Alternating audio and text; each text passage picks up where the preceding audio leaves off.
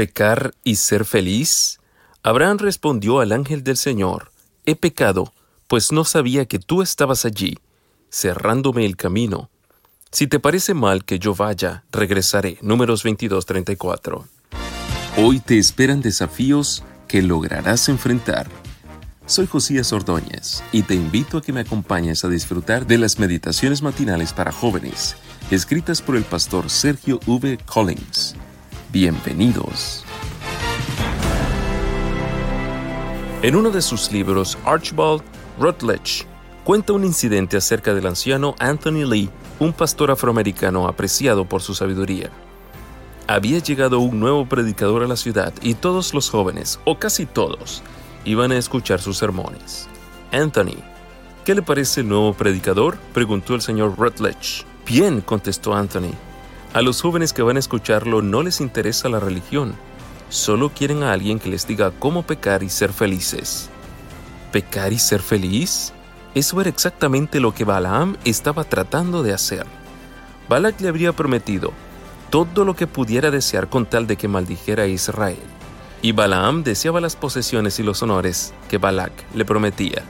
No obstante, este deseo predominante estaba en conflicto con su lealtad a Dios. Como profeta, no podía desentenderse fácilmente de la voluntad de Dios, pero como hombre veía el cumplimiento de sus sueños en las promesas de Balac. Por medio de distintas circunstancias del camino, el discurso del asna y el encuentro con el ángel, el Señor trató de enseñarle que no podía pecar y ser feliz. ¿Aprendería la lección? Jesús afirmó: nadie puede servir a dos amos, porque odiará al uno y querrá al otro, o será fiel a uno y despreciará al otro. No se puede servir a Dios y a las riquezas. Mateo 6:24. Balaam había tomado el camino de la codicia y finalmente murió entre los enemigos del pueblo de Dios. Números 31:8. Ciertamente no podemos pecar y ser felices, pero sí podemos obedecer y ser felices, porque la obediencia trae felicidad.